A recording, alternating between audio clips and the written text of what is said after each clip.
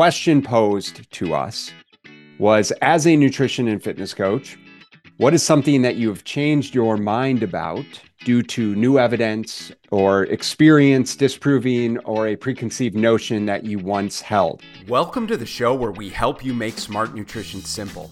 If you want proven nutrition strategies to help you build a better body and create the energy to show up for your family without overly restrictive and unrealistic dieting, then you're in the right place. Make sure to subscribe and enjoy this episode. Welcome back to another Coaches Roundtable. So I'm here with our amazing coaches, Dr. Dan Dodd, Coach Joey Solowich, and Kim Shutt. Okay, so guys, what is happening? Welcome back. Today, the question posed to us was, as a nutrition and fitness coach, what is something that you have changed your mind about due to new evidence or experience disproving or a preconceived notion that you once held? So we are going to discuss the myriad of things that, having all of us been in the nutrition and fitness industry for quite some time, that we've changed our minds about. All right, take us away, Kim. Oh, good Lord. I think I might speak for the ladies when we talk about this. There's so many things I've changed my mind on.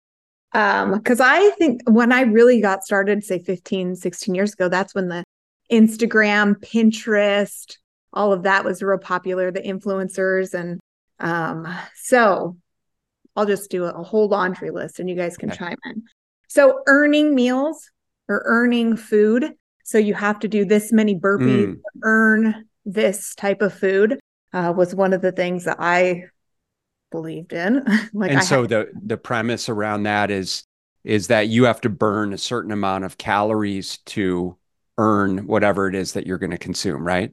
Right. Not that you earn food because you're alive and you're a human being. You have to earn food through exercise. Totally. So you must torture yourself or punish yourself to earn these things that are cheat foods per se. What is the evidence or experience specifically that lended itself to you changing your mind on that, Kim? I'm curious. My own personal experience is the biggest thing I'd say is just realizing like you don't have to earn these things. And seeing my body change throughout the years, because when I was quote unquote earning these things, I was thin, but I didn't look the way that I thought I should look. I didn't have the muscle mass that I wanted. I didn't feel as good. So just my own personal evidence, seeing it with clients, learning more, reading more. Like obviously you have your basal metabolic rate, and I didn't know that in the very beginning. I was like, well, I have to burn as many calories as I eat. I'm going to wear my watch and I'm going to burn 1,000 calories because I eat 1,000 calories. Like, did that change with you? Like, I got to go crush myself in the gym and realizing like, hey, you don't need to crush yourself in the gym. That was the other thing I had on my list is I think growing up being an athlete too, it's like, if you don't hurt, you're not working hard enough. You gotta train until it hurts type mentality. And I thought like, if I'm not pouring sweat and I'm not crushed by the time I'm done working out, then it was not a good workout. It was like just ridiculous thinking. And, like you have to be sore. You got to be sore and you got to just crush yourself in the gym. I don't think it's ridiculous thinking at all. I think it's conventional wisdom thinking. In fact, I just had a call with the client this morning and we were talking about rest periods. And I think the general consensus is just what you said. If you're not like huffing and puffing and sweating and almost like feeling like you need to vomit, then the workout wasn't hard enough. When in reality, we're obviously trying to create this stimulus. And so that's why the rest periods are actually really, really important. So you're not alone. Yeah. That's a big one that I would have listed in terms of things I've shifted my thinking on over the past number of years. Specifically been working with you and learning from you regarding strength training, because I come from the fight world, boxing, MMA, jiu-jitsu, where it's just like 2-minute rounds, what rest, let's do another 2-minute round. And if you're not throwing up at the end of your workout, it wasn't a good workout. And you burn a lot of energy doing that. But by virtue of learning how to strength train intelligently and understanding that you actually want to be working with an intensity in your set that earns you that 1.5, 2-minute rest interval so that you can fully replete glycogen to then go crush the next set. That was just not a line of thinking I ever had. And now I find myself coaching my clients, folks in the gym who want to chat with me while we're working out on that exact thing. I'll see them like try to do their next set 30 seconds later and be like, hey, take it easy. Like give yourself a minute and a half here so that next set can actually be a hard set rather than a half-ass set because you weren't repleted enough to get after it.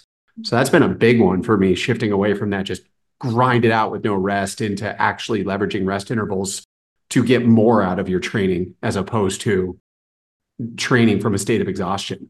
Definitely. What else you got, Kim? I'll sleep when I'm dead. That's a good one. Who needs to sleep? I don't need to sleep. Then after 3 kids and getting very minimal sleep, I realized, oh hell, I need to sleep to recover. And your workouts are only as good as your recovery, which I would have never thought that.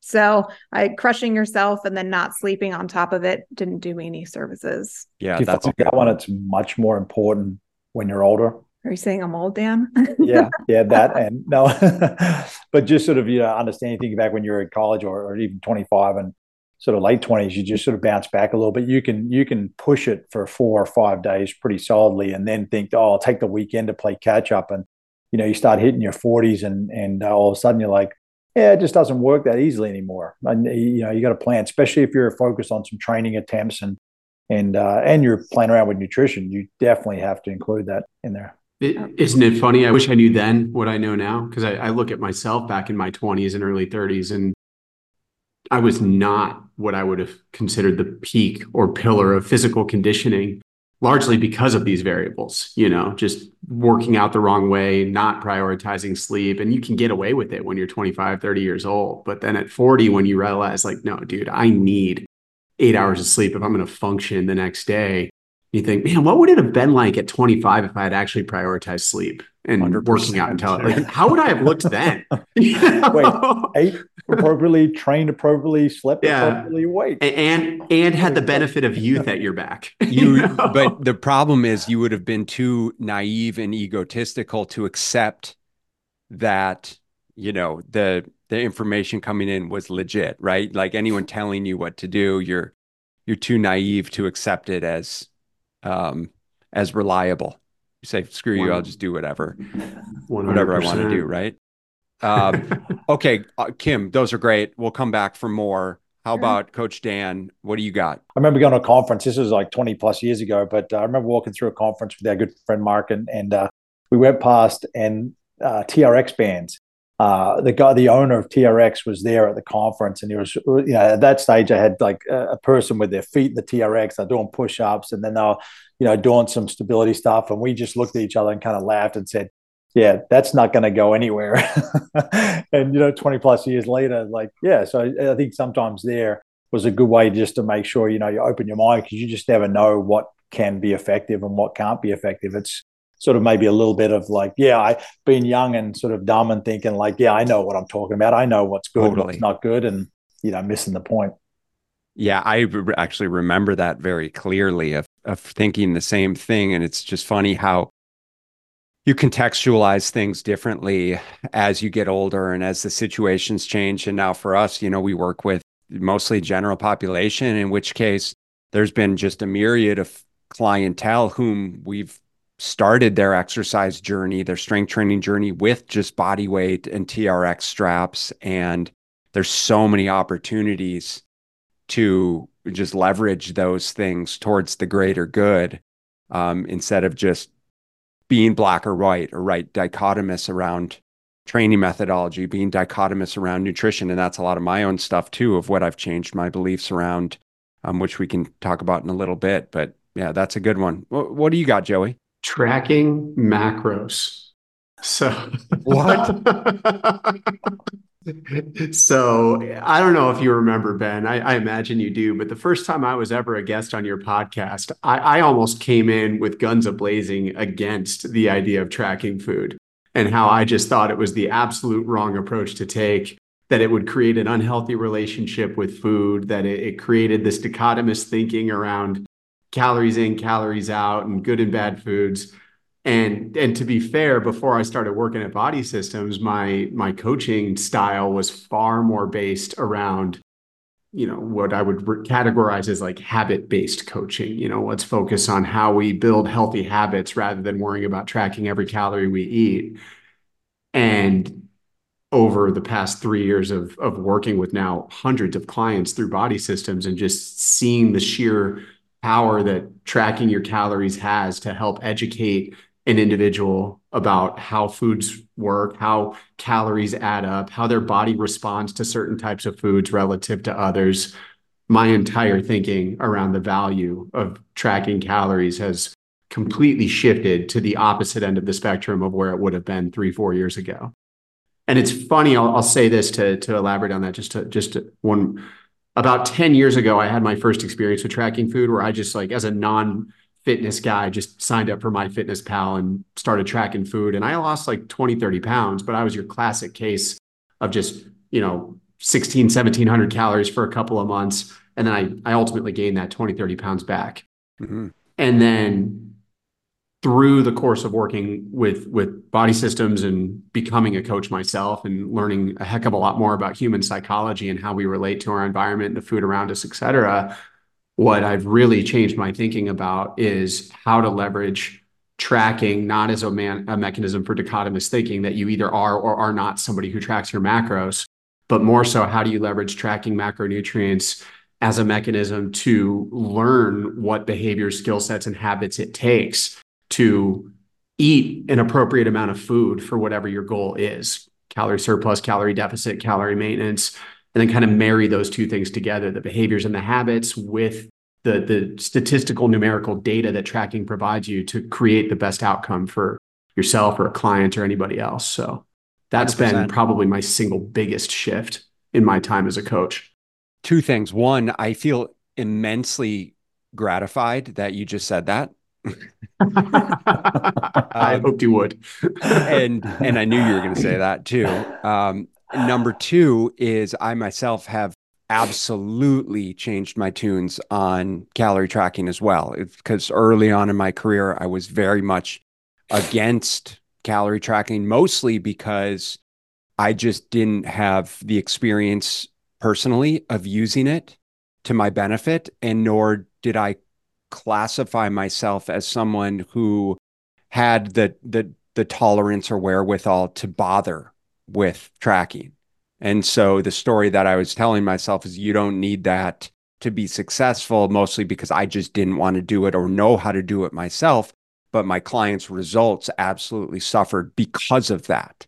And so by virtue of me hiring a coach that ultimately mandated that I leverage that as part of the process, and of course, getting great results myself, it justified me starting to utilize those practices, within our business as well. And because of that, of course, like you eloquently spoke about, Joey, of just, leveraging that to help change behaviors and reinforce habits and looking at the nuances of calorie tracking, but also just really helping clients get really good results by virtue of that, much better results than I was getting earlier on in my career by having more of a haphazard approach to the process. So I appreciate that you shared that. Can I piggyback off of that a little bit? So for me, tracking calories gave me some freedom. And I was so black and white, like I can only eat these things, and these are the only things I can eat. When I'm all in, I'm all in. I'm not going to eat X, Y, and Z.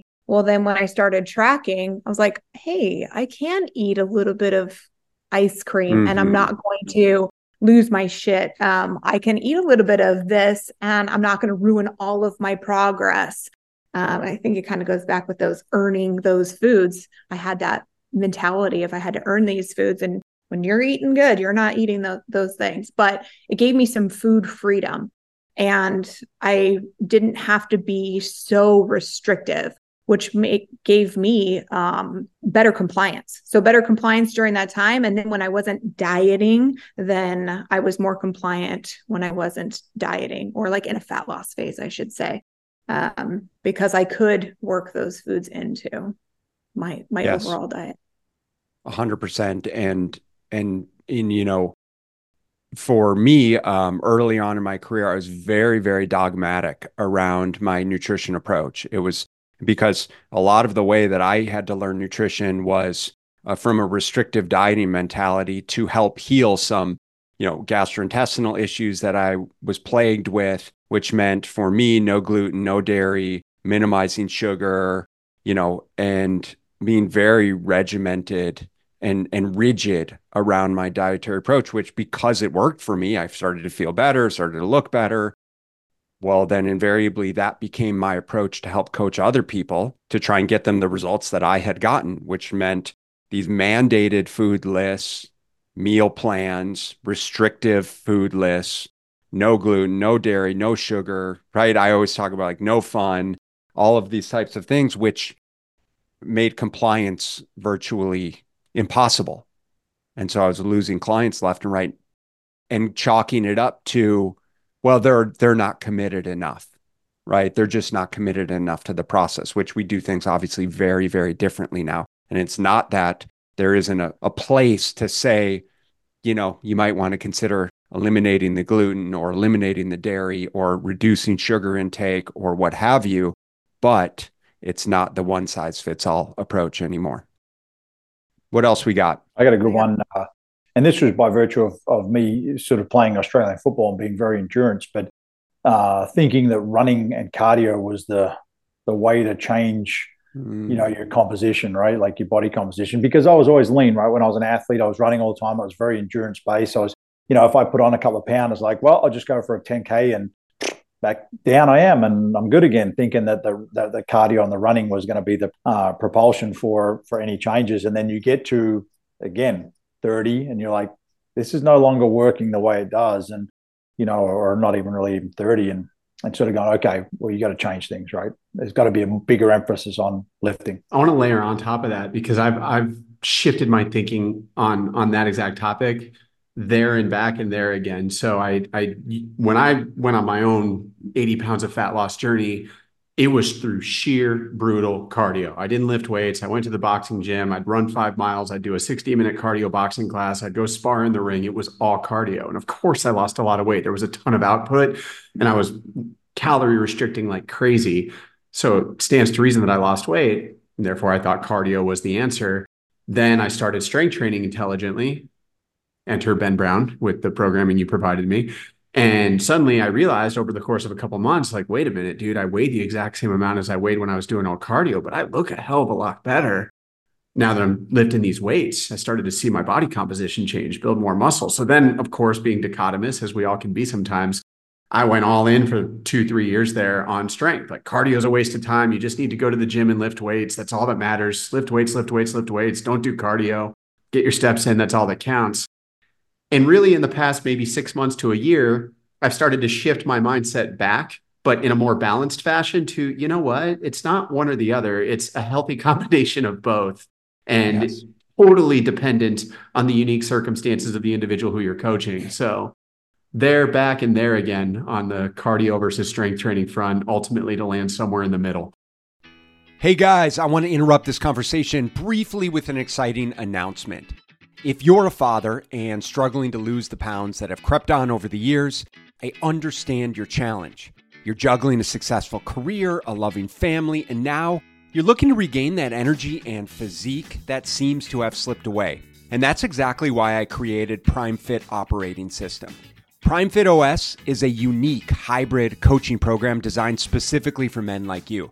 Now, you guys know me, we're not about quick fixes or impossible routines. Instead, we focus on real sustainable change through personalized nutrition and science-driven strength training, all wrapped up in a supportive community with expert guidance directly from me and my 20 years of experience working with men just like you. Imagine mastering your nutrition without restrictive dieting, getting stronger and leaner, and boosting your overall energy, all without overwhelming your already busy schedule. With Prime Fit OS, you're getting more than just a cookie-cutter nutrition and fitness plan. You're embarking on a transformative journey that fits into your life, not the other way around. So, if you're ready to take the first step towards a healthier, leaner, stronger, more energetic, confident, ass-kicking you, join us over at Prime Fit Operating System. Trust me, guys, your family, your career, and most importantly, you will thank you for it. So if you guys are interested in getting started and want to find out more about the program, let's chat. Just head over to primefitos.com/call and grab a time on my calendar. Remember, it's your time to be at your prime. I love that you shared that because I've been very much the opposite of Dan my whole career, as never being someone who did much cardio outside of playing sports and hated it. Was like, screw it, made every, rationalization as to why we don't need it. Strength training's the way. And to be fair, some of the gurus that I learned from along the way, poo-pooed cardio. And so for a long time, my mantra was, no cardio, you don't need it. But now it's much more so from the metabolic benefits. We're not talking about cardio to lose weight. We're very, very clear about that. But we're talking about cardio for the health benefits of infusing it, metabolic benefits, blood sugar benefits, longevity benefits, of being something that's very, very substantiated and warranted, and something that we absolutely want to infuse, and something that we very much do infuse into our training programs, especially in the early stages of programming, because we see what significant results people can get without having to jump into a gym or training 4 or 5 days a week, or even feel uncomfortable about the strength training process. There's a lot of benefits that we can get from just low intensity cardio in terms of, body composition, health, energy, and to say nothing of, fat loss and weight changes. So let's get one or two more and then we'll wrap it up. I think I have one that's probably more specifically for the ladies, like not lifting too heavy. Because if you lift too heavy, then you're going to get bulky. So that was a big one in the beginning, where it was like, I'm doing all this circuit training. I got my pink weights and I can't lift too heavy because I'm going to get too big of muscles. Yeah, that's totally shifted. So what I'm hearing is that, and I think the conventional wisdom around that, right, is you need to do higher reps, lower weight to tone, right? Yes. To build the T word, to tone, to build longer and leaner muscles. Yeah. And you need to lift heavier to build muscle size, right? And that's kind of this fear for women, is that they're going to simply walk into a gym and all of a sudden start to build, gargantuan muscles, right? And let's be real, I'm no small girl. So at 6'2", I don't want to look like a man because I'm lifting these heavy weights. So I definitely didn't want to look like a man. So I was like, oh, give me all the pink weights. Now give me all the heavy weights. What's been your experience, Kim? I mean, once you started lifting heavy, what did you observe in your own body composition that was favorable relative to what you thought would happen initially? I actually saw definition, and it was so hard to put on muscle, minus that first year where I put it on relatively quickly. But to add additional muscle to that, it took so much work, where I thought it was just like Ben said, I'm going to walk into the gym and I'm going to just get huge and bulky and manly.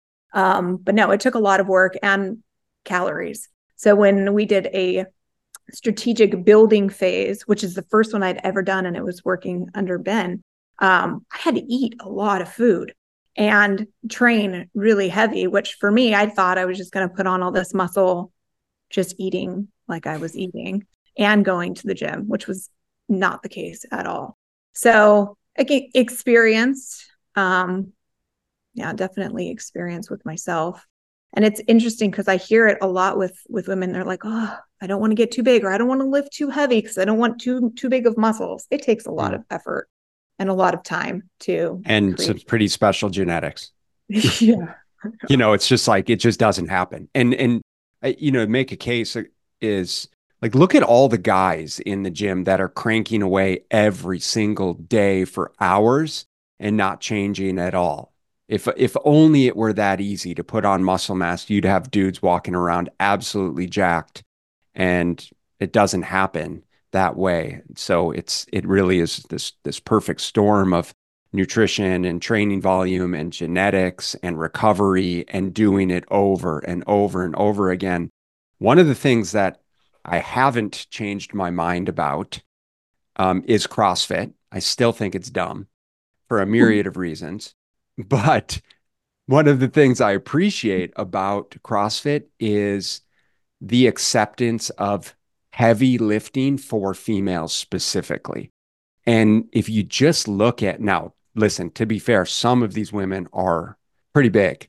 And there's definitely some, we'll call it ergogenic aids at play with them. But the point is, it's like if you want to get leaner, if you want to get more tone, if you want to have more muscle definition, like obviously your nutrition matters a lot, but also your training intensity, your training volume matters a lot. And you can't just sit on the hip, adduction, abduction machine and gain muscle mass. You need to lift heavy weights. You need to do big bang exercises. You need to train full range of motion. You need to train with intensity. And so it's certainly one of the things that I'm really appreciative around that training paradigm. Anyone got anything else? Otherwise, we will kind of wrap it up here. One more for me that I'm always reluctant to bring this one up because it's such a contentious one, but alcohol as it pertains to progress. I used to think, and this is true, that you could drink as much as you wanted to drink as long as you ate right and you trained. And again, when you're 25, 30 years old, maybe you can get away with it, maybe you can't. But the more I coach and the more I have my own experience in relationship with alcohol that's evolving, the more I've become settled in on the fact that, quite frankly, alcohol can be a massive limiting factor, especially as a population that we're working with, that north of 35, north of 40 years old population.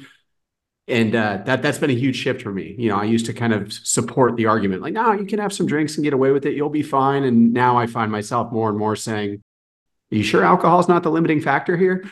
So I don't know what you guys think of that. Yeah. As much as I would love to rationalize it otherwise, you're dead on, especially the older we get, of inability to recover, poor sleep, poor blood sugar regulation.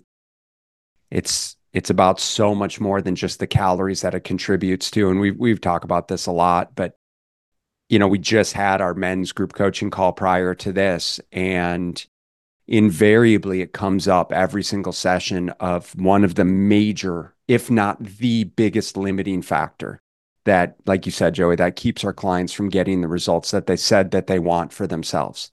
To really have to reflect on how are these weekend behaviors, nighttime behaviors actually serving me. On paper, from a calorie standpoint, it might not be, putting you over, but from a metabolic, hormonal standpoint, you're, just swiping your feet out from under you in so many different ways. So I'm glad you brought that up. I'm 100% with you there. And I think, just big picture here, I love this type of conversation, and hopefully it's helpful for our listeners, because at the end of the day, I think we have to be changing our perspectives as we learn more, as we get more practical experience, as new data provides